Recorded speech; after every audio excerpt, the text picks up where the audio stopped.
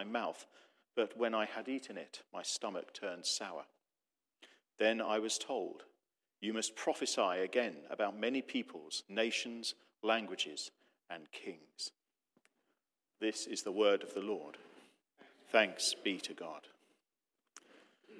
Well, if you can have your Bible open in front of you, we enjoy, or rather we're taking a breather, because things were getting pretty heated and difficult in the run-up to chapter 9. And then chapter 10 and a little bit of chapter 11 are this kind of interlude, this kind of pause in this revelation that John is experiencing and seeing. And actually in this chapter, in the next chapter, very much John is a participant. So far he's been very much a viewer. You know, he's written down some letters, but everything else has been something that's happened to him. And now he becomes a participant. And we have some things to look at about how that might shape perhaps the way we think of our place in the world and how we live with that, knowing that heaven is coming. And heaven, we see, is united towards God's purposes. Let's have a quick look at this angel. This is another angel. It's not the strong angel of a couple of chapters ago. It's yet another one. And he's presented with lots of Old Testament imagery of God's power and strength and presence. He was robed in clouds and pictures. If you think about the cloud that led the Exodus, or the rainbow of the promises of God in Genesis, he's like the sun. His legs were like fiery pillars. And there's a great deal of heavenly attributes towards him. A lot of what he looks like appears to be God, and yet it is not. He is not God himself, neither is he Christ himself. We see that he's got this scroll laying open in his hand. It might be, it certainly is, similar to the scroll in chapter 5, but we don't think it's the same scroll, but it has similar properties and qualities, which we'll come to later. But this angel comes from heaven, and he has 1 foot on the land and 1 foot on the sea. He has universal authority, if you think about it. Earth, heaven, and sea. He encompasses them all. He's from them all, and he's got something to do with them all.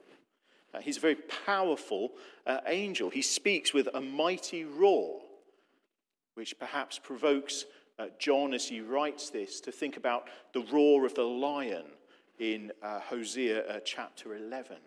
He's speaking with a mighty roar. There's an incredible qualities of God and God's purposes and God's creation around him. He is infused with them. He is covered with them. And there's a sort of a sense in which heaven itself is in line, is in going in the same direction, is in synergy with the purposes of God. It's not as though God has got some stuff going on and the people or the angels and the martyrs have nothing to do with it. It's as though it infills and covers everything God does. We talk about his common grace, don't we? But here there's this common glory. That what God is doing is covering everything that everyone who is to do with him. And then we read that this angel speaks. We don't know, actually, just verse 4. We have no idea what the 7 thunders are. We don't know what they are. And actually what's interesting about them is that we're not to know what they are. And that whatever they were saying, whatever John heard, wasn't even to be written down. And that reminds us that there are some things beyond us. There are some things beyond us that's not for us now. And that helps us with books like this because, you know, where sometimes we've said that John has written that 1/3 of the seas and the 7 thunders, whatever they are, because we don't know, and we don't know what they said in response to the angel, it's something outside our ken. It's not really something for us to worry about, but it does tell us that there are things yet to come.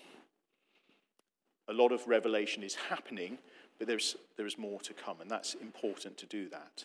I have that in mind. And the angel says there will be no more delay at the end of verse 6. And it's interesting. It just touches on that tension of now and not yet. The thunders, whatever they know, isn't for now, and yet the delay is over. And John is clever with his language, but he's used the word chronos here, which is for time. Kairos is the word for opportunity or an appointment, a distinctive end. But he's used the word chronos here. But chronos can also be used to talk about a delay. And the delay is over. But the delay is finished, if you like, when the seventh angel blows the seventh trumpet. And then the mystery of God will come. So there's this sense in which heaven is really gearing up. And yet at the same time, it's still a little bit far, it's a little bit off in the distant. There's more to. The trumpets tell us that we're not facing some, Ian Paul put it like this, we're not facing a fearful future apocalyptic disaster. Okay? But this is an apocalyptic interpretation of the fearful, disastrous present. Yes? So we're not saying, there's not this tremendous, terrifying event yet to come, but this is an apocalyptic way of looking at what is going on from God's perspective. And it's about interpreting these times, which is why the thunders are important. Because there's more to come, but we're already in it. The thunders don't announce the beginning, they announce the end. So that's important. And I think at this stage, when we're just thinking about ourselves, when we read material like this, when we read ancient texts that remind us that this is John's way of explaining the world that they were in. It was dominated by the Roman Empire. It was littered with earthquakes around the time that he was writing, and it was a difficult time to live, and people needed to understand, as we do now, actually nobody knows what's going on now, but they needed to know what was going on, and sometimes we do. We live in a different kind. It's not always easy, is it? It's not always, do you dare pick up a newspaper at the moment? Do we want even to listen to the news? Because it's discomforting. It reminds us that things are fragile. And it reminds us that there are things going on that we just don't want to have to deal with. There are things going on in the world that we have got no handle on. You see, there's all of us, but perhaps particularly Christians, we can come into this idea. We have this idea that we've got a sphere of influence, haven't we? That people and family and colleagues and so forth, people that we know, and the people that maybe that they know, that we can impact. But that's where it stops. There's another sphere of what we'd like to go on, but we know we can't deal with, and we can't change. And I think a passage like this reminds us that there are things going on that we can't change. And our gut instinct is to want to change them. But that's not what's going on here. John is thrown from the throne room into this revelation. He's brought into it, isn't he? Take the scroll. He's brought into it. And we're to enter into that as well. But it takes some guts sometimes. But that's a reality, for that is life. That is life. That's the state the world is in. It's not heading where we want, and we could sit around and pray for ages for change, or we could just sit and we could just say, Lord, whatever's going on, I want to stick by you because I know you're good. That's the essence of our faith, isn't it? Peterson describes it as long obedience in the same direction. We just keep going. But one of the things we need to do is acknowledge, I can't change some of these things. And the good news is, if you're worrying about what's the message, the good news is it is God's plan that we can't change. It is his business, it is his purposes that are going on here. And we don't always understand them. But this is his purposes that are being revealed to mankind. Paul daringly opens Romans with the wrath of God is being revealed to mankind. What are you going to do about it? I'm going to cling to God, aren't I? I'm going to hold on even tighter. So there are things going on in this passage which John sees, which we can do nothing about except hold on and say, God, I just want to put my trust in the Rings trilogy. And there's a terrifying big battle at the end of the third enormous film. It's a challenge to stay awake through the lot, but it's worth it. And at the end, the whole armies of the enemy are gathered at the gates of the city. And there's one wizard and there's one tiny little hobbit. And the hobbit says to Gandalf, who's this great wise wizard, he says, I didn't think it would end this way. And Gandalf says, end? No, the journey doesn't end here. Death is just another path, one that we must all take. The great grey rain curtain of this world rolls back and all turns to silver glass, and then you see it. What? Gandalf, see what? White shores, and beyond a far green country under a swift sunrise.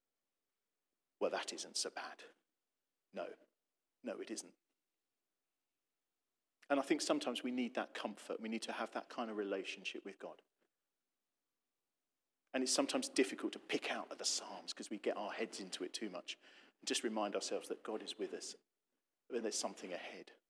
And that's part of God's purposes. Gandalf is no substitute for Jesus, by the way. Absolutely not. It's just a really good reflection on some of the ideas. Bringing in God's purposes and starting to colour in and shade and fill in those things. And that should give us some hope, although it doesn't look good from where we're sometimes sitting. And it certainly doesn't look good for some of the places around the world that we're going to pray about later. But really interestingly, God's people are tied closely to his purposes too.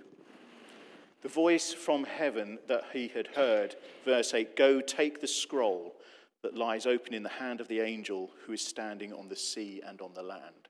John is to approach this great figure who holds a scroll which holds the mysteries of God, the will of God, or at least a part of it. And he's encouraged to come forward and take it.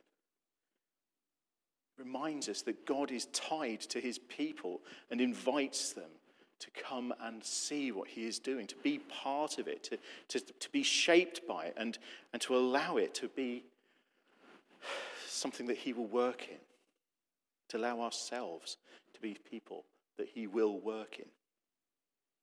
And that's quite tough, you know.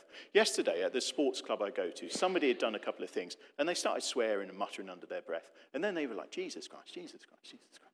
I said, you know what? You can't do that around me. I just don't like it. But my gut instinct was, when will he stop? Because I don't want to have this confrontation. But in the end, he did. But actually, our instinct is to seek that place of safety rather than actually be the person who says, you know what? Something in us should stir in the world around us when it's not what it should be. And so I stirred for a change and had a word. And John is invited into this scenario to eat this scroll. And it reminds us of the scroll in Ezekiel. In Ezekiel chapter 2, he's given a scroll. But you, son of man, listen to what I say to you. Don't rebel like that rebellious people. Open your mouth and eat what I give you. And verse 9, then I looked and I saw a hand stretched out to me. In it was a scroll which he unrolled before me. And on both sides of it were written words of lament and mourning and woe. And so John has to pick up this same sort of scroll. And he's warned by this great angel that it will be sweet and bitter. And it will taste sweet in your mouth, but it will taste bitter in your stomach. And there's this sense of the two things are being balanced. It's very strong on Old Testament imagery. And the sweetness is the hope and repentance of salvation that comes with a message from God. Yet he may change his mind. Wasn't that the response of Nineveh to Jonah? Of repentance and hope and deliverance is bitter as well. The sweetness comes with the bitterness of knowing that you're in trouble, that judgment awaits. And actually, if you've turned to the Lord, you've repented and you're following him, there's the bitterness of trial and tribulation as well, just going through it. But the important thing is that God has asked John to be part of it. He's tying his people to be prophetic to the world. And that's important, isn't it?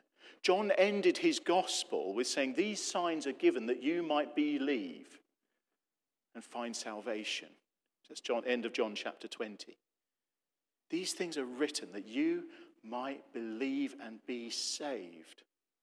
And this book is written that you might be blessed and helped through this time. And what the angel tells him is to go and prophesy to the world around him, to take that sweetness and that bitterness, that sweet, bitter message to people who need to hear it. I'm nearly finished. On Friday, on Friday, I went for a coffee with one of my dearest friends. And he was reading something to me about Billy Graham. And he said, you know, Matt, when will God raise another Billy Graham? When will that happen? And I said, you know what, I confess, I don't know. I don't know if God's going to do that again. I think people like Billy Graham were fantastic. I went to Mission England. I've preached in a pulpit that Billy Graham used. Yeah?